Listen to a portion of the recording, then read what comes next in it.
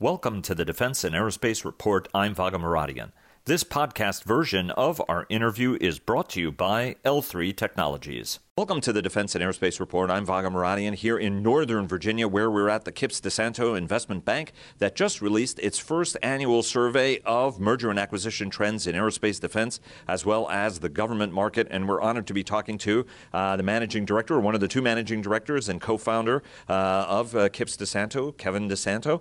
Thanks very much for joining us. Thanks for having me, Vago. I appreciate it. A real pleasure. Very much enjoyed the report. 10 pages, very, very to the point. It's the first time you guys have sort of waded out and doing a study like this as one of the most prominent people in the space. You guys do about 300 deals a year, which is great. A lot of experience between you, Bob Kipps, and your team here. But talk to us a little bit about what are the top takeaways you guys found in doing this survey. You know, talking to other deal makers and talking to other folks in the sector in order to sort of shape this sort of M&A laydown for the next year. It's an interesting sector, as you well know, and we saw a number of trends over the course of the last 4 or 5 years that we were trying to get a view from the other side of the table on. And we go back and you look at 2012, 13 tax law changes. We saw the sequestration and the entire kind of Budget Control Act come to fruition in 2013 with the government shutdown. And the M&A market was just sort of in a weird place. There wasn't as much activity. The pricing wasn't as strong as what we had seen historically. And so we said, what's been transpiring here over the last 3, 4, 5 years as we've recovered from that vantage point? And we see it, we hear it from our clients, and what we were really looking for was what's the macro view from the buyer side of the table, from the investor side of the table, trying to put our finger on the pulse of what people are seeing, why they're making the investments, why the volume is the way that it is today. And as again, you know, this is an industry that we put into one bucket, aerospace, defense, government. But these are really distinct markets, and there's really distinct trends that occur within each of those sectors. And so we just thought this would be a neat way to pull all that together and do it in a way that we hadn't seen before. And we're really excited about the results. We had 168 senior folks respond. About 100 of those were from strategic buyers, so your corporate executives, and then about 65 of those were from the private equity side. And as you guys have seen in the news over the course of the past few years, the private equity involvement in these sectors has really continued to grow and be a significant part of the volume. So we were pleased to see that we got both sides of that. And that's interesting for our clients as well, because they're looking at these options in ways that they hadn't historically. Right. And so from a takeaway vantage point, I think the key for us is really the overall economy. We hear it, we see it in the news. 90% of the respondents were positive on where we sit today and where we're heading. Right. We thought that was really a telling sign. A significant portion of the folks that responded indicated that the budget, the defense budget, the government federal budget in general, was a significant driver. 80+% said that they factor that into their M&A decisions.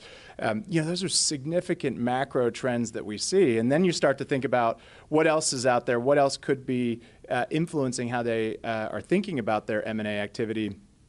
In particular, the tax cuts from last year were something that went into effect at the tail end of last year, were something that was really driving folks to think about how they were going to allocate capital in a way that might have been different historically, where you've got a lower tax rate, more free cash flow, more opportunity to invest. And M&A is the area where people are choosing, the majority are choosing to invest more dollars in M&A as a result of that, because that's where you get your greatest bang for your buck. You get it in a shorter term. Think about it compared to CapEx or IR&D or paying down pension obligations. When you go out and get the M&A, quarter by quarter, year by year, you're seeing the net benefits of that. We also saw that folks really think about public valuations in the context of their M&A activity. So the markets have been pretty receptive to this industry over the course of the last few years, in particular relative to other sectors. And the public companies in the sector right now are priced high relative to historical norms. And we think that that's a direct reflection of the budget environment, the overall economy, the lower tax rates.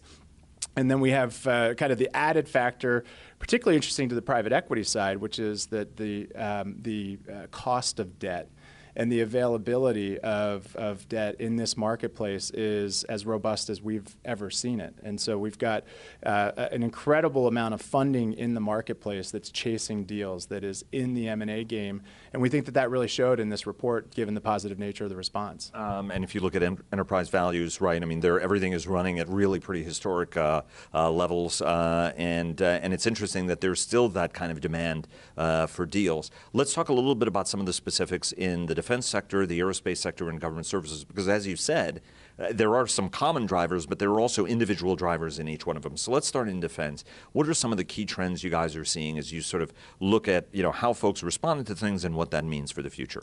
One of the interesting parts of the defense response was that C4ISR is a primary focus area for that group. And I would boil that down to a significant push for folks to be in advanced technologies. That is, for the market that we're in, the types of companies that we're seeing, the processes that we're a part of, the idea of being in a more advanced technology position is something that's really, really seen as critical within the defense sector. So we're looking at companies that have intellectual property or might be embedded within a certain platform. With the budget dynamics playing out the way that they are, there's a lot of opportunity when you've got that type of embedded position or a differentiated technology solution. So C4ISR is driving a lot of that activity on the defense side. If you think about it on the government services side, it's a little bit different. We think that there is a sort of optimal recovery or fallout from the size and scale of these businesses. So we're starting to see more activity around larger deals in the government side of things, your traditional services or labor-based businesses. And that tends to be what we see here in the early part of 2018 in terms of the deal volume. The $100+ million transactions are happening at a greater clip this year than they have historically. So we think that scale is a big part of the game on that side. And what about on the aerospace side of things? Because they do commingle and bump into one another, but they still have some different drivers. Yeah, it seems like embedded systems or subsystems where, again, it's really platform specific. That tends to be what we heard and saw from the respondents as to where their primary focus areas are. And what about government services? On the government side, cybersecurity, that's a buzzword for almost everybody in the sector right now. That's a big driver of where people want to be. Next generation IT is another term that a lot of the buyers are using to try to position themselves, whether it is in mobile or data analytics or in other areas where you're modernizing the structure. I tend to think about it a lot with respect to cloud. And there's a lot of, obviously, major opportunities coming down the pike within the defense and Fed civil parts of the federal government market where we're going to have these big cloud-based contracts and big cloud-based deployments that are out there. So that's something that we think is really a big factor in the next few years in terms of what people will be looking for. And in some respects, it's sort of back to the future because you find a lot of heritage names that are back in that. AT&T, of course, very, very big in that space. Just did a podcast with the Air Force Association on that topic, and AT&T folks were on that discussion. Let me ask you, you talked about the tax side of things. Everybody is. Let me take you to the broader economic success part of this, because the market in some ways is a lagging indicator. Everything is fine until the minute it's not fine, right. And everybody's like, hey, this is all going great, and every once in a while there's somebody who's going like, I think this is not as great. And now there are a lot of concerns. There are trade war concerns. Cost of materials are rising. It was a theoretical issue until a little while ago, but now it's becoming something more concrete. Companies always have plans in their hip pocket. There are those who say, for example, Harley-Davidson was thinking about doing these sorts of moves beforehand, but then there's a trigger. There's a trade war that starts that causes things to change. As you look at this space, and you look at some of the concerns, if you look at some of the bond yields and other volatility indices, we're running real high, and we've had a great 10 years. And folks are looking at, maybe time for a correction. Has anybody been talking correction? And how does a correction manifest itself, and you can even see some storm clouds on the defense budget front where everybody's pretty much made it clear that there's going to be one more big year of money, but then we're going to kind of flatten out. How do you see these two dynamics, knowing that you're also a broker dealer, so that you have a little bit of prognostication limit on you? Tell us about how those two factors may be shaping how people should be thinking about the future. It's easiest to look at that through the lens of M&A for us, right? Because that's really the focus of our business. And when we think about that, all of those factors that you're talking about, and add into it the geopolitical dynamics that are at play, there's so many puts and takes across all of that. And when we think about the budget, there's the political cycle that we have to think about as well. We have midterm elections coming up and presidential election a couple of years after that.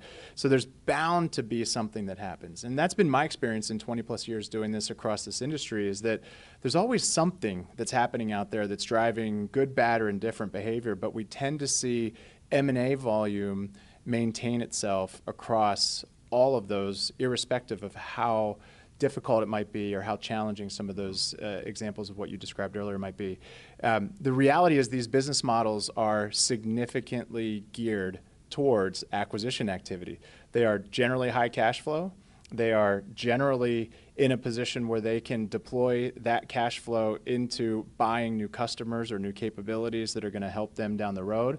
They've generally been well received by the public markets, so there's been plenty of financing capacity there.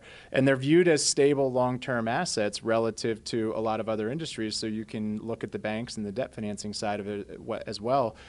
Relative to the rest of the economy, we might be a little bit of a counter-cyclical part of that market when it comes to M&A, or we might be a pocket of positive activity because of the fact that we've got this stable, visible environment that we operate within.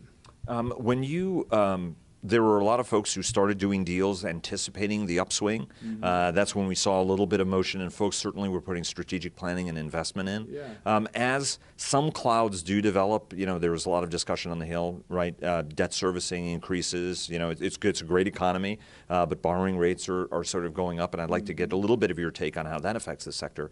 But, are folks already starting to move to beef or slim down in anticipation of what they're seeing out there, right? Because just like you want to gear up to be ready for that ramp and extra spending, you also may want to reshape your portfolio if you expect a flattening or a declining, particularly in areas that might not be seen as cool, right? I mean, you talked about C4ISR, for example. Shipbuilding is very hot right now, and you can't get enough capability. But there may be some other adjustments in the portfolio. Cyber is still very hot, but some other adjustments folks might want to make in their portfolios. Are you seeing that kind of activity at this point? We sure are. I mean, think about just a couple of the bigger deals of the last year.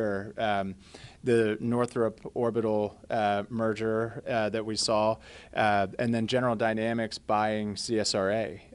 These are the big deals that sort of move the needle and give a lot of visibility to the space. And I think you can sort of see that there's an optimism inherent in those actions. There's an opportunity inherent in there, whether it's cost cutting and synergies, or whether it is taking on new markets and new customers that are well funded and look really positive from a budget vantage point. The interesting part about this is when we look at the M&A activity, you can spot different strategies irrespective of the market. We've seen folks divesting assets over the last couple of years despite the positive movement. And then we've seen the large mergers. We've seen small tuck-in acquisitions. We've seen some of the larger companies start to think more about intellectual property and new technology areas. Think about an area like underwater unmanned systems, right? Just some of the newer things that are coming down the pike when it comes to the technology side of things. So we're seeing it all right now, which I think is really interesting. It's not sort of one obvious trend. If you go back to 2008, 9, 10, there was an obvious trend to sort of break up the organizational conflict of interest. We're just not seeing any real strong trend in one direction right now, other than it's good to be big. I'd say that's one of the things that we're seeing. And outside of that, it's really about getting to that next generation technology. You watch all of these trends like a hawk. You mentioned Northrop, their deal with ATK, and obviously the other one was GD. We've also seen some other big deals that the government has allowed, which some folks see as precedent and opening a door on the defense side, albeit the rules are a little bit different, right? Standard antitrust rules don't apply, so if DOD does go in and say, hey, I'm okay with this transaction, it'll go through. How have some of the government's decision making, how do you think that affects the space? There's always a concern people have that the M&A approach will get more restrictive, and folks study the consent decree, for example, what we saw in Orbital ATK. As you look at the whole totality of the space and the directions, do you see any sort of government trimming of antitrust sales here, or do you think that as long as you're meeting the measure of what still includes competition, you're going to be able to get your deals through? It seems like that. I mean, you could argue that you have challenges just by nature of the size of some of these programs in and of themselves, right? The size of a program inside of one of these large primes is bigger than many companies are, and so there's lots of complications when it comes to that. I think the one thing that we've seen that could have some impact more broadly is the idea of foreign investment in the U.S. being more limited than what we may have seen in the past, or at least being more closely looked at. We've experienced some extensions on timelines for deals where we've had foreign buyers, and that's an area I think for us to just keep an eye on as we execute and look at what the potential buyer universe is for some of the companies. And that's obviously around higher technology types of organizations, or around intelligence or defense-related assets versus things that might be more commercial or not as high tech in that regard. One of the other things that we're seeing that's interesting, just purely from a deal structuring vantage point that we talked about in our survey, is the use of rep and warranty insurance in transactions. While not purely a regulatory item, this is a game changer for doing M&A transactions, to have insurance come in and basically backstop the indemnity obligations of sellers in these transactions. And that has been a fascinating market to watch. It's gone from 3, 4, 5 years ago to a predominant factor in almost every deal that we've done in the last 12 to 18 months. And so we're seeing some innovative things happen within the market. And I think the insurance concept is one that has really changed dramatically over the course of the last couple of years. And we saw that with the Reverse Morris Trust, right? I mean, for a while, everybody was like, wow, these companies have so much debt. How on earth do they, nobody's going to do big deals because nobody will know how to handle the debt on them. Right. And then boom, solution. Yep, absolutely. And that's the kudos to folks for coming up with creative ways to do that, because it just keeps the energy going in the market when we can get these larger deals at these larger valuations or higher valuations. It has a direct trickle-down effect to the smaller deals in the space. And let me ask you one last question. When you have a CSRA or you have an Orbital ATK, that tends to spur responses, right? I mean, guys, they get a certain first mover advantage. If you're the last mover, like sort of a Lockheed Northrop, you get caught in the door.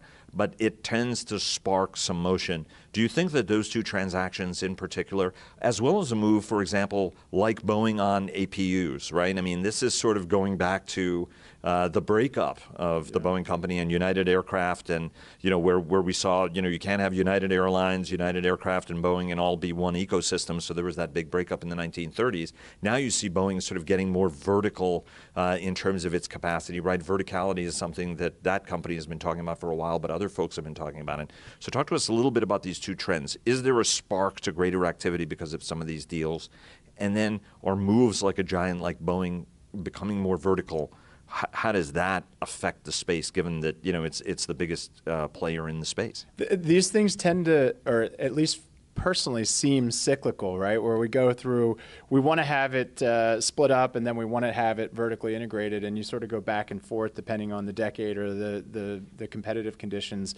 It does seem now that we're seeing a good solid push towards creating efficiencies, controlling your suppliers, being able to optimize the delivery, particularly when it comes to the platforms. So we do see and think that that's going to be a continued trend. There's certain systems or suppliers that are going to start to consolidate and become maybe an outsourced version of that, and so that helps drive and spur a lot of the M&A activity as well. And then what you typically see when that happens is the private equity groups will start to go out, and they will start to build or mimic those businesses here over the next 2, 3, 4, 5 years, so that they are building or $500 million organizations that are able to then be acquired by some of those larger buyers in that vertical integration strategy. So we'll see that be a significant driver of the market here over the next few years. The example that you used with respect to GD acquiring CSRA, I think that the scale concept in question that I mentioned earlier is one that's really important in that context, because it really is where the market is today in terms of optimizing their ability to compete, particularly on the government services side. So when you have that sort of scale driving your ability to lower your costs and be more competitive or bring more resources to bear, there's an absolute fundamental benefit to that. So others have to catch up and figure out how to do the same thing. What we have to look at and what we have to understand, and what will probably drive the M&A activity over the next few years, is they still have to grow when they get to 5, 8, 10, $12 billion a year in revenue. And I think growing organically at those scales is really difficult. And so, again, M&A becomes a natural component of what these folks are looking to do. And I think that's, again, a big part of what we saw in the survey is that 45% of the respondents said that they plan to do more deals than they have done, than they did last year. We're just going to see, we think, a pickup in volume across aerospace, defense, and government services as a result of that. KippsDeSanto, Managing Director here at KippsDeSanto, leading investment bank in the center.